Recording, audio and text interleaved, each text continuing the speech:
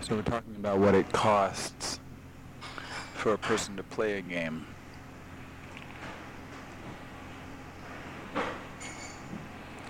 It costs spontaneity. Can't be spontaneous because everything you do has to conform to the assumptions of the game you're playing. Can't be yourself because you're only allowed to be that part of yourself that's contained within the boundaries of the game. So you can't be your whole self. You can only be a tiny fraction of who you really are.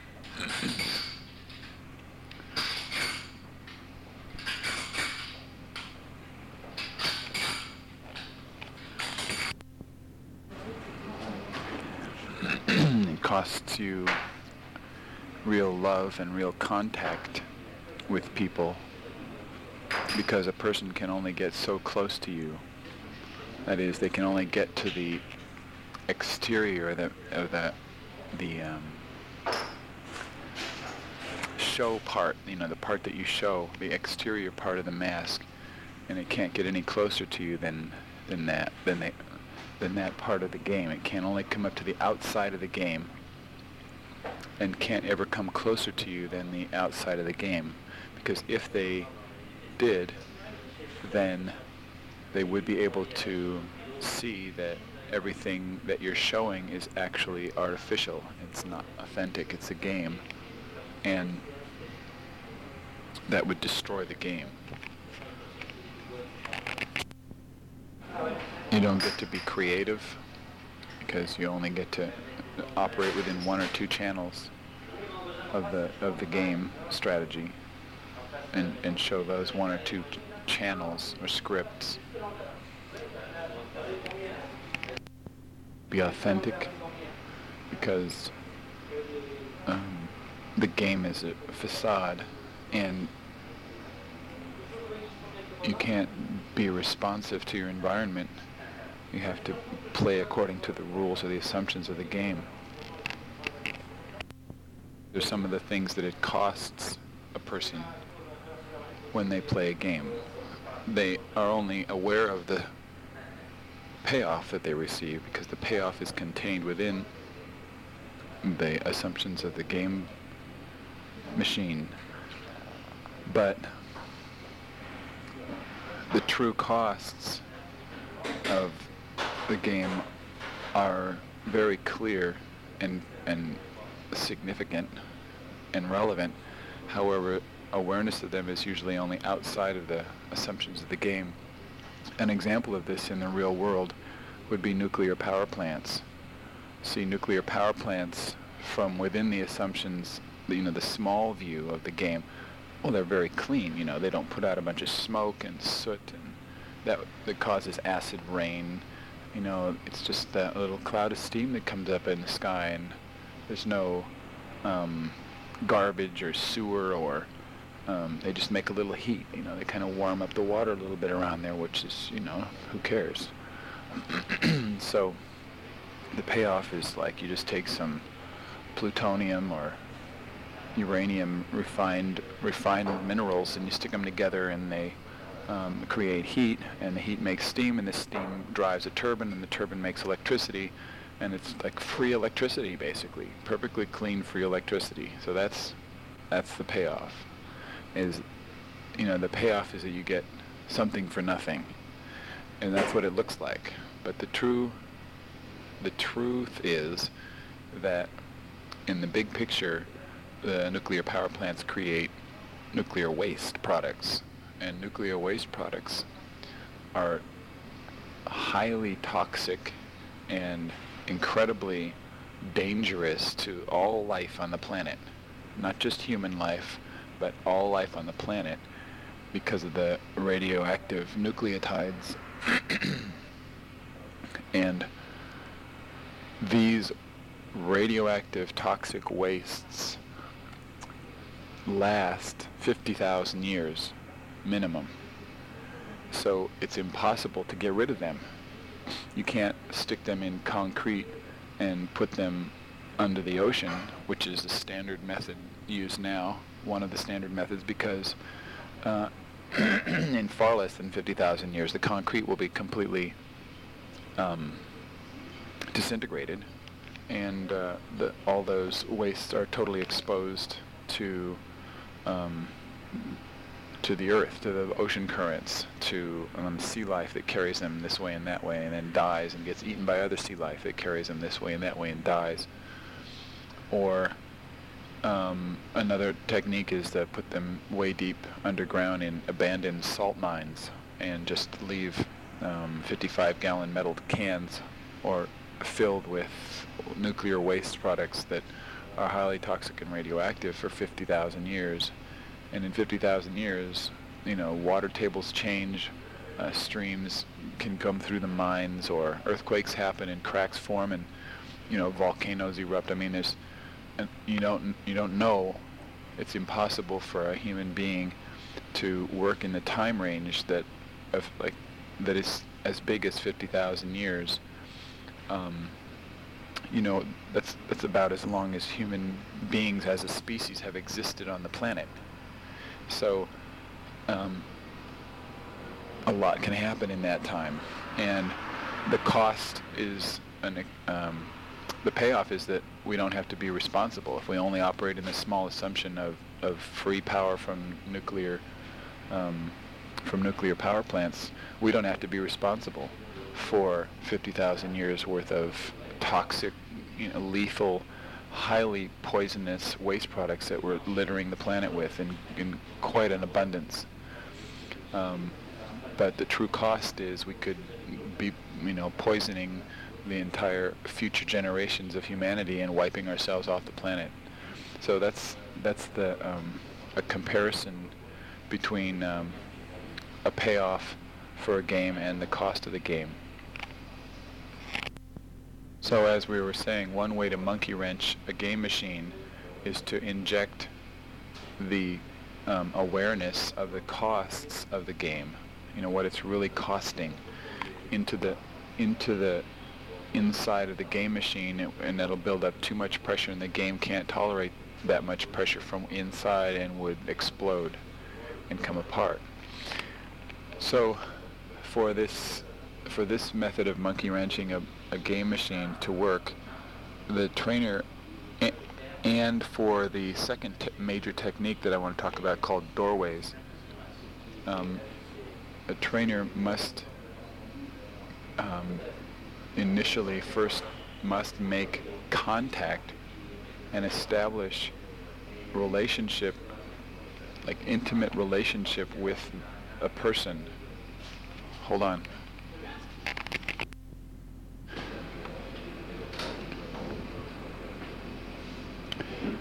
Scratch the hold on.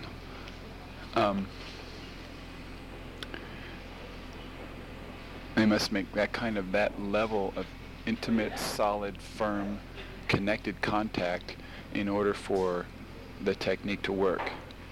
So we're assuming that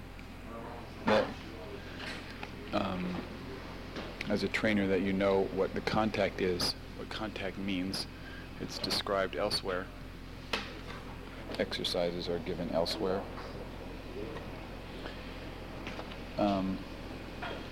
But in terms of contact with working with game machines, so the actual title of this article is Game Machine Theory. So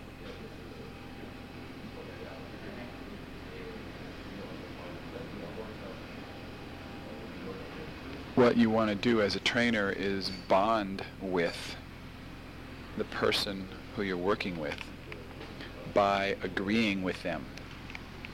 What that means is that when they begin to blame and justify and resent and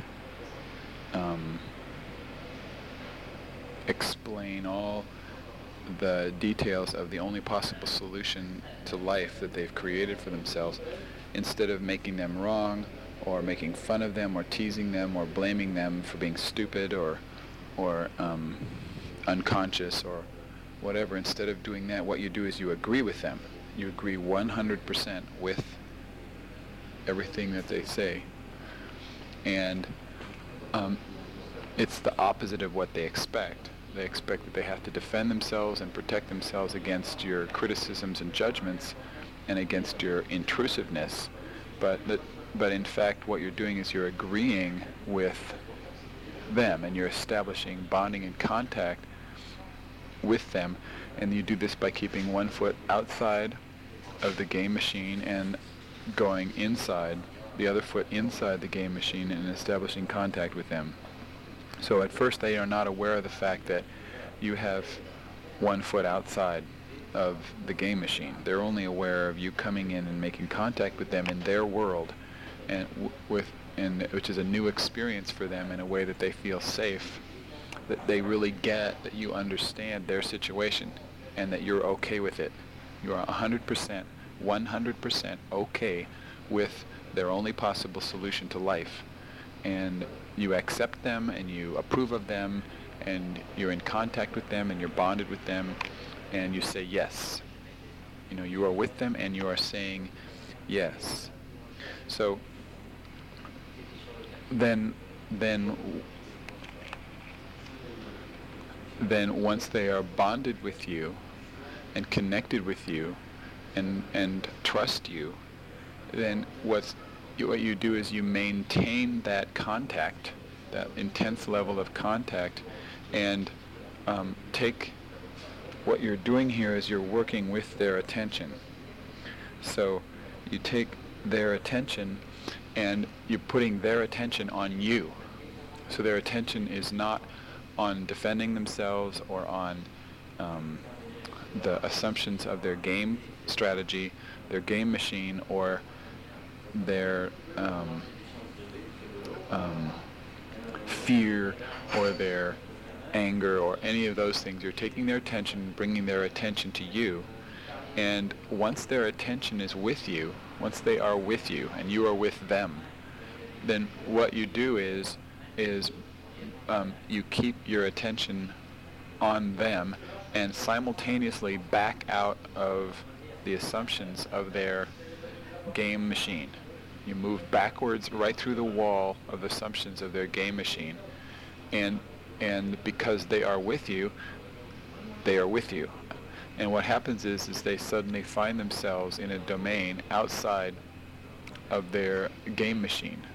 It's a new environment for them, and they didn't even really know how they got there.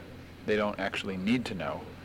All they need to do is recognize then that they are no longer functioning within the constraints of the assumptions of the game machine, and can function differently then. They can be something different than who they are functioning within the constraints of the game machine. So they don't have to do this contact only with you as a trainer. It's quite possible for them to make contact with another person, a man with man, woman with woman. And once they have established contact with another person in an authentic, real way, which means without being protected by their defense strategy, the game machine, then this is an entirely new reference point for them,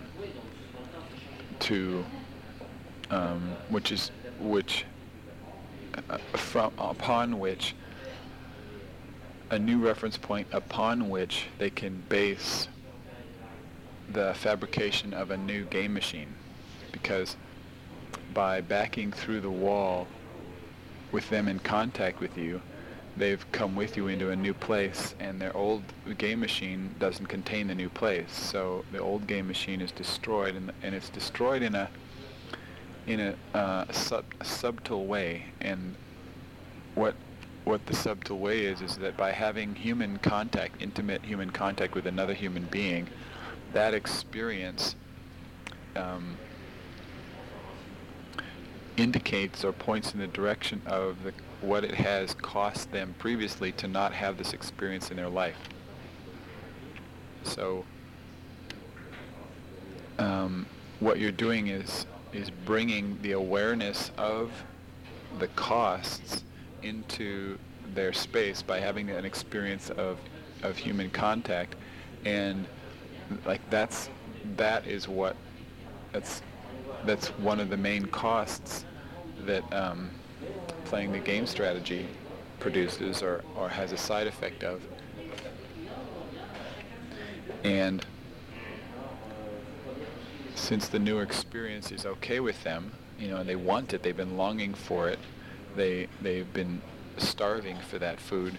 Once they have that experience and know that it's okay, that the other person is okay with them and they are okay with the other person, then the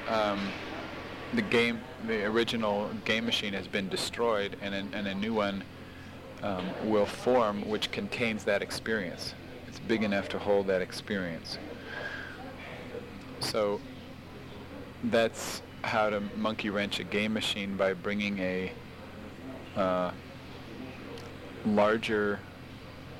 by bringing an experience that's more intense or larger than can be contained by the game machine into the game machine, and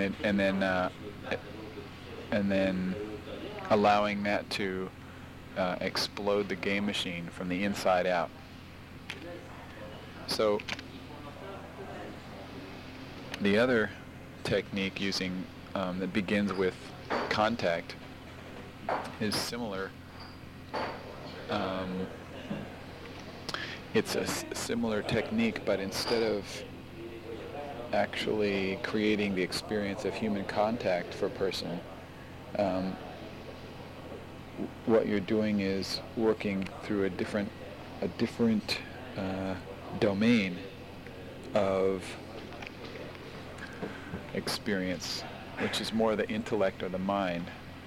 And this technique is called the doorway technique, because what you will do in this technique is you establish contact with a person with one foot outside the game machine, and your other foot inside the game machine, as described above, and then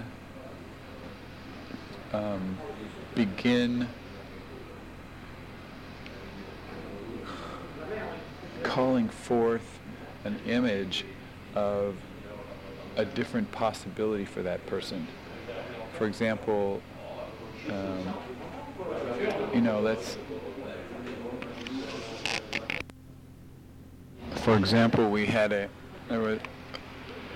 was an example of a pastor from a Baptist church who came into an event with the game machine going around and around in a drama where he was the victim, and his 200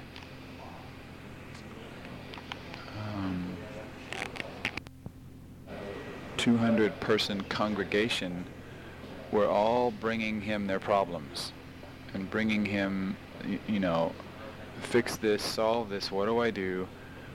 And the people in the town were not serving him, because he's the pastor and deserves to be served in the church. And they weren't agreeing with him or supporting him or serving him, so he was pissed off about that and hated them. And the people in his village were all bringing him their problems, and they wanted him to do things that he couldn't possibly do and solve things he didn't know how to solve. And then it didn't have enough time for his children and his family and his wife, and he was blaming, and he was came into the event thinking like his vision then was his only possible solution to that problem was to quit the whole thing, was to quit being a pastor, because at one point he had a vision, at one point he had been inspired, but no longer. He was now a total victim to the entire situation. There was nothing he could do about it. He was powerless, and he was thinking of quitting the whole job and abandoning the whole thing and going into the world and starting a video, computer, electronic store. and starting a new business that way. And that was his only possible solution. So what happened was we established contact with him, and he expressed rage at the guy in town that pissed him off, and he because it turned out to be his father, and he went through that rage, and then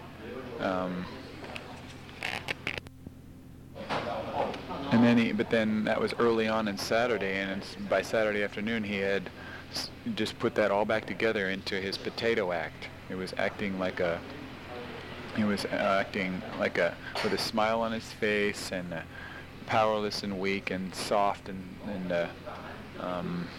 just like a potato, a couch potato. And so by Saturday night we took him and put him on the floor into a rage hold, and really let his body reorder with the maximum expression of rage. And as soon as that had been accomplished, this tremendous well of sadness came out, and he cried on the floor, sobbed for almost a half hour of his deep grief and sadness of not being able to do what all these people wanted him to be able to do. He was, and failing, and their vision of him was not, he couldn't fulfill their expectations, and he couldn't serve them because of the constraints of his game machine. It wouldn't allow him to be anything other than a sniveling potato, a victim. So at that point we had deep contact with him, and what we did was began to create for him a new vision of what was possible for him as a man. And this technique is called the doorway, and it's really similar to what Bugs Bunny does when Bugs Bunny is a cartoon rabbit character who's like a hero, or the coyote. He's like a coyote, sly, the archetypal coyote, wise coyote character. That's who he represents. He has and anytime he gets stuck in a impossible situation, he kind of picks up a can of black paint and a paintbrush, and paints a doorway into a rock, or into a wall, or through the floor, or even in the sky, in the air. He paints this doorway into the air, puts down the paint can, opens the door, walks through the door, closes the door behind him, and goes somewhere that nobody else can go. So he has the possibility of making a doorway out of anything, or any situation. He creates a doorway. So this is the technique that the trainer uses to not be confined to the same constraints or restrictions of a person's game machine. And once they're in contact with him, he can paint for them. He can like take their hand, dip it into the paint, and move their hand through the air to paint for them, and describe a doorway into an entirely different space, or entirely different set of possibilities, an entirely different set of restrictions and constraints that is far greater than the game machine that they're stuck in now. And the contrast between the game machine that they're in, that disempowers them and restricts them, compared to the new doorway that's been painted out of nothing and opened up into, that empowers them and gives them power, provides them power and clarity, and the ability to be brave and kind and healthy and happy. What happens is that at some point the person is standing there with, they have one foot through the old door and one foot through the new door, and then they have a choice. It's like either one is just as valid, either one is just as real. Both of them are really just simply manufactured out of nothing. They're just creations. They are creations, and the first one they created and have lived in for 10, 20, 30, 40, 50 years. They've lived in this same confined little doorway, cramped up space that disempowers them and creates drama for them and uses up their energy, or this new doorway that leads into an untold things, a completely different universe. They have a choice, and both of them are equally valid, and it's totally up to them whether they go back into the door, the game machine that they're originally in, or they abandon the old game machine for no reason, really, without reason, and just simply step through the new door into an entirely new game machine, not even knowing how it functions or the limits of it, or just knowing that it empowers them. They get that by the sense of it, the feel of it. So, we painted this picture for the pastor. What we gave him, the key for this new door was what it means to bless somebody, and the image of himself as being a king of a kingdom of 200 people, and that the truth being, the image being, that all of the problems and all of the troubles and all of the work that his congregation brings to him is that it's not for him, that that he can receive all of that from all of those people, and all he has to do is pass it on up the line. He can pass these problems and these pains and this trouble up to who he's serving. He can pass it to his boss, and his job is simply to be a representative for his boss, and receive and make contact with people. So his job becomes not one of solving problems, not one of consoling or fixing things or making things better, or the peacemaker or any of those things. His job is simply to be in contact with a person, to greet them and bless them. And the technique for greeting somebody and blessing them is just to make contact with them and say hello. And that's why he has a 200-person congregation, is that people know he has the capacity to bless, to just look at people and say hello. And by that kind of contact, that he can receive all of a person's pain and all of a person's problems and pass it on up the line, so it doesn't even touch him. He's just a conductor for that, and it goes right through him without any effort at all. No residue, no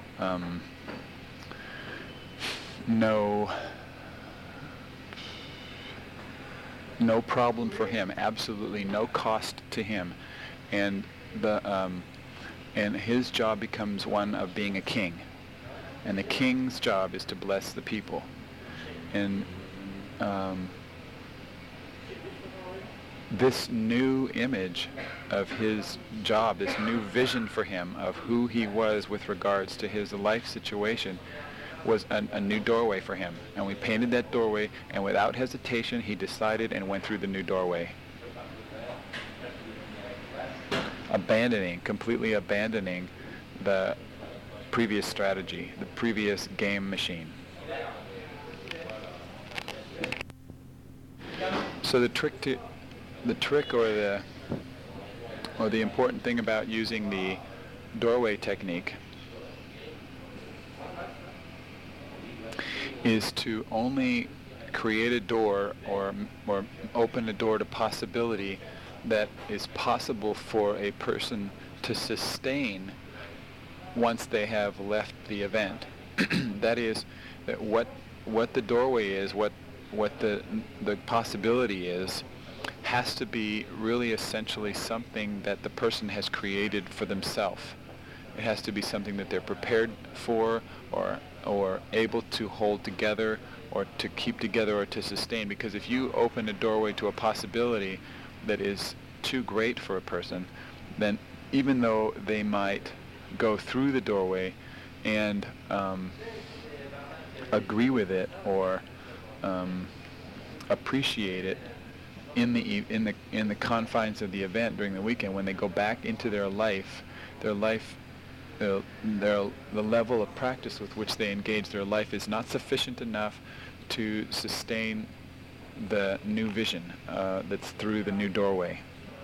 So it's not stable, and then it disassembles.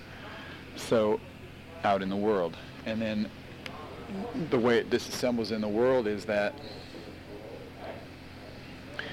once in the world, there's such a contrast between the new vision and their life that they have to either destroy their life or destroy the new vision.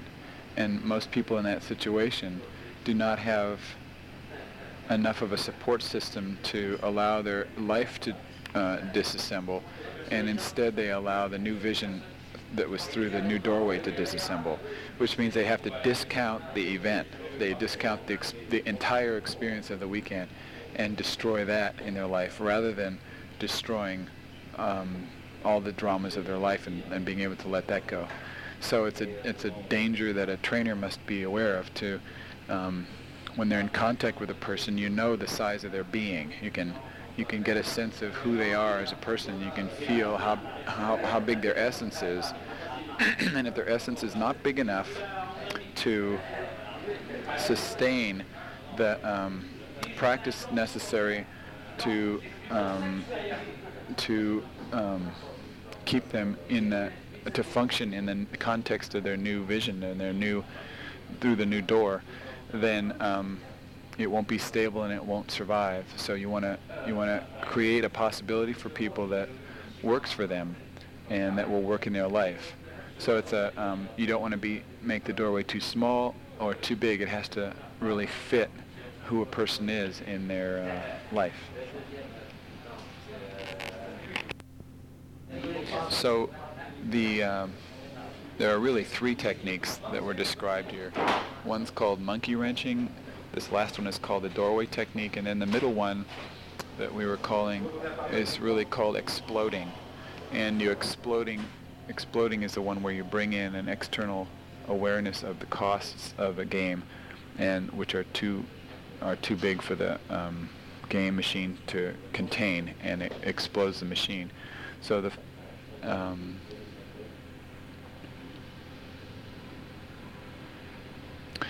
the truth is that all three techniques require contact.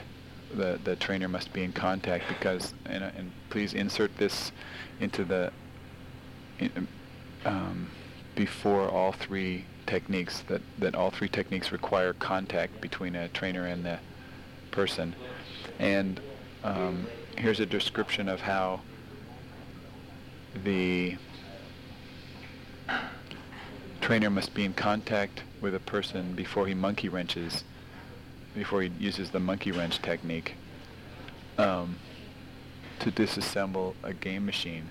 Is that the monkey wrench has to know where to place the monkey wrench. He has to know how big the monkey wrench has to be. He has to know the timing, that the timing of how to slip the monkey wrench in so it's really in and produces like a chain reaction of destruction that takes the whole machine apart in the most efficient way. So if you try to monkey wrench a game machine without being in contact with the person, then they take it as an attack, and the machine's complete defenses come up, and it's impossible for the monkey wrenching to be successful, because it doesn't come from love. It's not perceived as coming from love. It's perceived as coming from hate, as an attack. And therefore, instead of allowing the monkey wrenching to occur, a person defends against it, and the monkey wrenching is not a win for them.